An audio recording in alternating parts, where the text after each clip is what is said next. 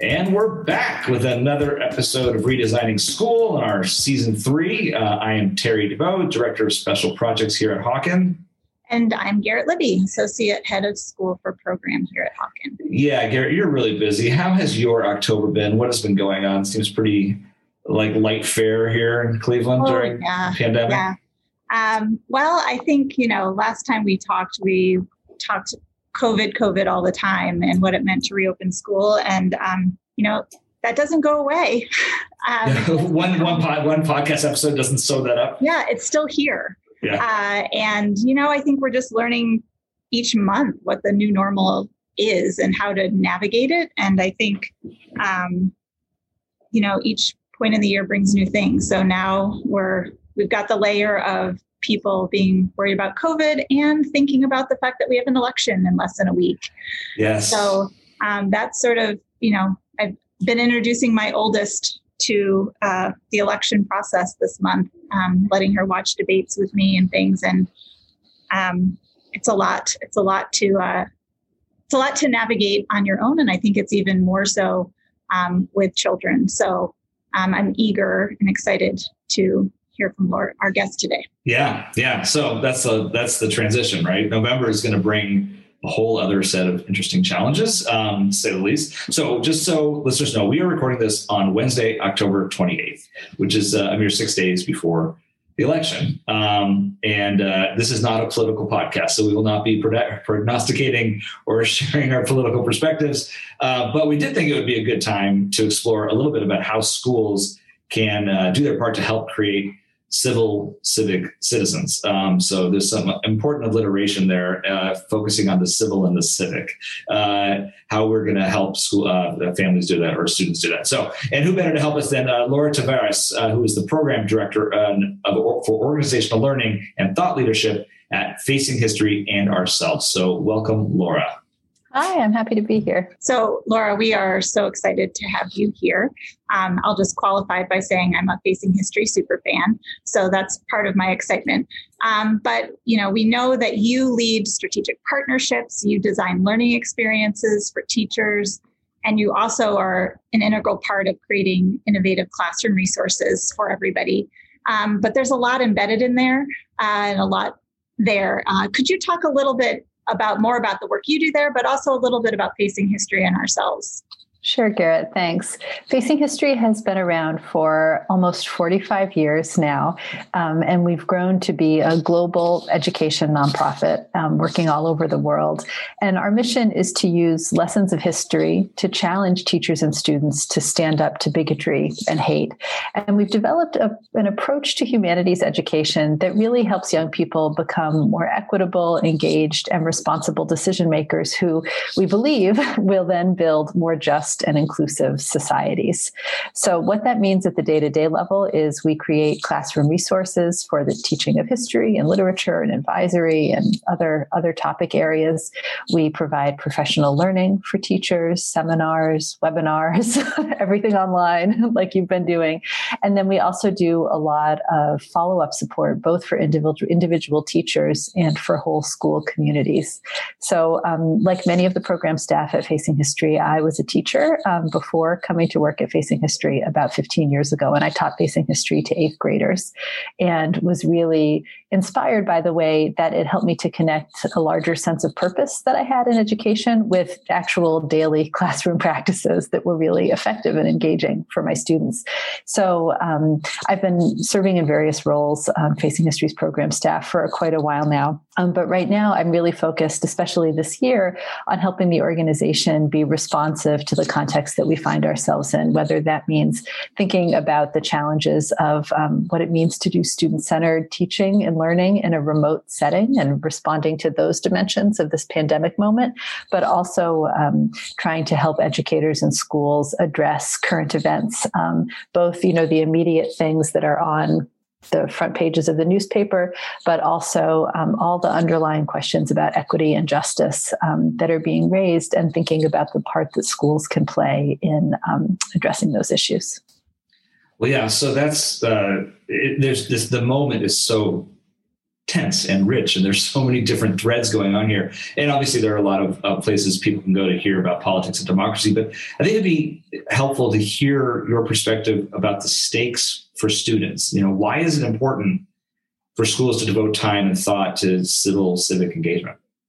Yeah. Well, certainly in the United States, educating for democracy has always been part of the purpose of public schools and the founding of public schools.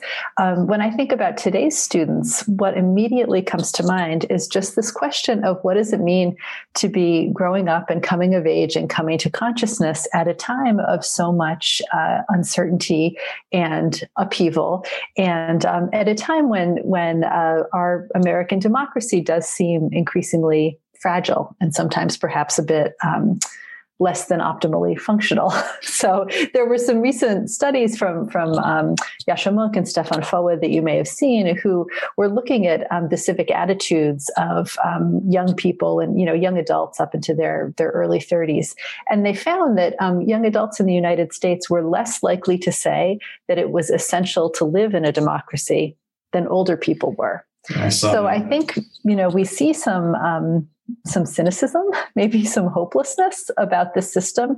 And I think that schools just have an incredibly important role to play in combating that, in helping students, look at our history and think about the way that even people who were the most disadvantaged in American democracy still kept faith with democracy and used it to make change for the better.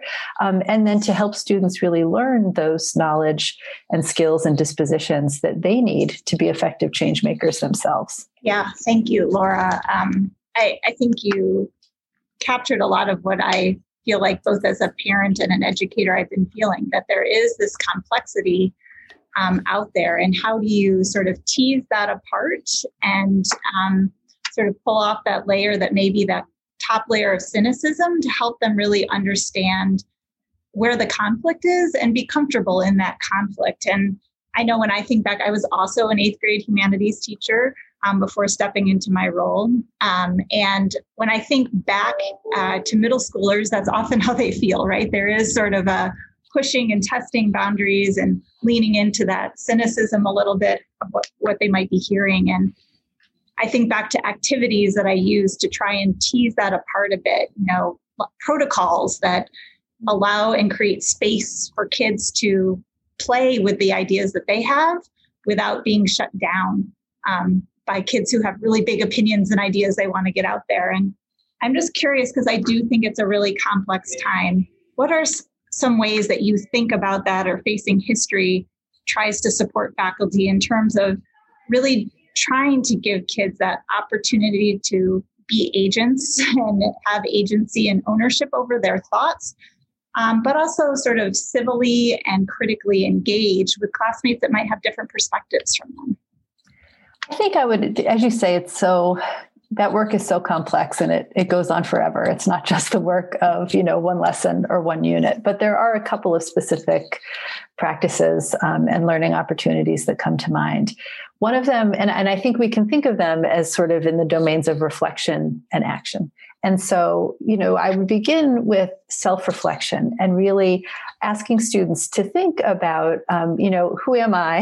How am I making sense of this world? Sort of, what is my stake in this moment? We recently published what I think is a really lovely activity for teachers to do with their students called a civic self-portrait, that invites students to actually create a visual self-portrait that can be beautiful. It can be a simple stick figure, but then to annotate it with, around their head, what am I, in their eyes, what am I seeing in the world around me? What am I noticing? Around the heart, what do I feel about what I'm seeing? Around their mind, what do I think about it? What am I saying or with their mouth? What am I doing with my hands? What am I worried about with my stomach? This is a very concrete, I would say, especially middle school friendly kind of activity that really invites students through this simple entry point to think about, what am I seeing, hearing, feeling? How am I making sense of this world? And then how does that shape my own sense of where I might find the issues or the concerns that I want to lean into? So I think that kind of reflection is a really essential component. And And then when we think about action, sometimes that we build that sense of agency through project-based learning and civic action projects. And I know that the Mastery School is a master of that sort of approach. But I also think that civic action takes the form of learning how to have conversations across difference, learning how to deliberate. One political scientist famously said, "Freedom is an endless meeting." Yeah. Which, when I think about my own local civic involvement, that's definitely true. And so it's interesting to think about how do we build some of those skills and dispositions to sort of be in conversation with each other. And we certainly have a lot of resources around that, including a guide that we recently revised called Fostering Civil Discourse, which has strategies for sort of growing that muscle, both in in-person classrooms and then also adapted for remote settings. Yeah, I actually wanted to ask you about that. It's really an incredible guide, right? It's very detailed, very accessible. But in that guide, which we'll put in the show notes in case people are interested, and I hope they do download it. There's a quote in there that I actually wanted to read to you and get your reaction to. So in it, Facing History made it, and they said conversations that touch on emotional topics or spark controversy between students are often labeled as difficult. But Darissa Grant asks in her Inside Higher Education article, what if these conversations are not actually difficult, but simply unpracticed? And I thought that was really interesting as a frame. So what happens if we change the frame of difficulty to unpracticed? What does that do to the classroom? Well, I think I love that insight from Darissa Grant, or that subtle reframe, that not so subtle reframe, because really consequential. Yeah. And if you say to a teacher, want to have a difficult conversation with your students, what's the answer going to be? No, right? It feels dangerous. It feels like things might blow up. It feels like you might get phone calls from parents or a visit from your administrator. And we know that there are certain topics, talking about issues of race and justice, talking about political decision-making, talking about issues of identity and public policy like immigration. Those are conversations that challenge us. They also happen to be conversations that are really at the heart of our common life together as a country and as citizens. And so I think when we think about those conversations not as difficult, but as unpracticed, it helps us, first of all, take a step back from that fear and help us think about not this scary experience, but a learning process, right? When something is unpracticed, what can you do? You can practice. And so I think it really puts the focus on how do we approach engaging in dialogue about potentially divisive topics with the support of skills and frameworks and structures in the classroom that allow us to become more competent and to invite those conversations as learning opportunities and not as minefields.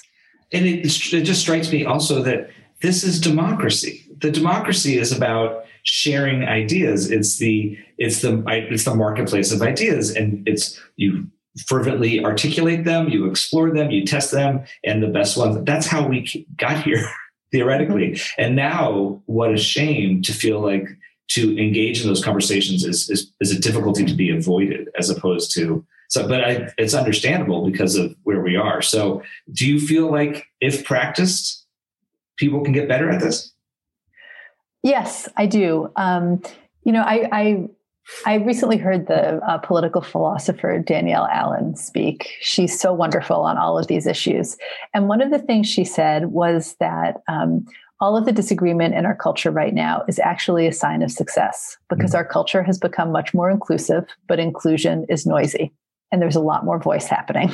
And so I think we are as a culture, perhaps, we could see this as a learning moment when we could learn to get better at having these conversations. There are many efforts, not just in the classroom, but aimed at adult communities, including one called the Better Arguments Project, in which Facing History is a partner and designed to really build these capacities across our entire population. I don't think it will ever be easy to talk about these issues, which, really target some of our most deeply held values and sometimes our own sense of personal worth and vulnerability. It won't ever be easy, but I think we can approach those conversations with more purpose and confidence. Thank you. That was heartening in some way, Yeah. as difficult as it sounds. And I'm just thinking, sitting here now, we've got an election in less than a week, and we don't really know right now what's going to happen. So, and our listeners may not even know, there may not be such thing as an election night decision. So when this launches next Wednesday, we may not know the outcome. So I just think about myself, other parents sitting, watching this unfold as their children may be upstairs asleep or maybe sitting next to them watching it. What advice would you give them about how to help their children respond, not just to this election, because that is a piece of it, but really to where our democracy is right now and the state of our democracy? That's a question I've been thinking a lot about. As we were discussing before, I have two daughters who are 11 and 13, and the older one especially is just sort of poking her head up and really coming to consciousness about this country and her world and having a lot of questions. I think, as always, both in parenting and in teaching, when possible, listening more than you talk. It's like a fundamental good practice, and finding ways to ask, what are you hearing? What are you seeing? What's the conversation at school? We actually started during the pandemic getting a physical copy of the newspaper to have it sitting around to be able to actually point to it and look at the headlines. It's not reading the way we often consume news now, at least me on my phone. It's not a sort of a public artifact around the house in the way that a newspaper is. And so I found as a parent, it's been really helpful to just be sitting there paging through, modeling engagement, but also being able to say, oh, look at this photo, look at this headline, what's going on here? So I think that piece is part of it. But, I'm also guided as a parent by some of Facing History's approach, which is that, we don't just deal with the head, we also deal with the heart and the conscience. And so making space for feelings, not just saying, what did this candidate say, or what's the state of the electoral college right now, but what's on your heart around this? And then also that piece about conscience and ethics is asking questions like, well, how might others be feeling? Who might be feeling vulnerable as a result of what's happening right now? What might good citizenship look like in this moment? And I think, as a parent, my kids are they're too young to vote, but they're definitely old enough to care. They're really starting to care. And so I think having a home where there's an opportunity to sort of practice talking, practice working out ideas and questions feels like a really supportive environment that would be helpful right now. Thank you. Great. I mean, it's going to be, I'm just thinking about Tuesday and what that night's going to feel like. And I think having a plan for how to help your kids through it is probably a good idea. And yourself, whatever side you're on or however you're feeling, I think a plan would be good. So as we close here, I'm just curious, let's just give you a magic wand. You're in charge now and you get to redesign school. What would you do so that school better served its role in our democracy? If you could just redesign school with a wave of your hand. I love this question so much. Well, you get to be in charge. Asking. No problem. I want to hear it. Well, I think, especially in the world of civic education and, educating for democracy, we're perhaps too inclined to think about curriculum, and we don't always think enough about culture. But schools, for many students, it's one of the first communities that they belong to that has its own implied social contract, its own set of rights and responsibilities. They watch the exercise of authority. They see dynamics of inclusion and exclusion and voice and agency in this sort of hidden way. And to the extent that a school can become more conscious of the power of that context to educate kids for democracy, I think there's just an incredible opportunity for learning there.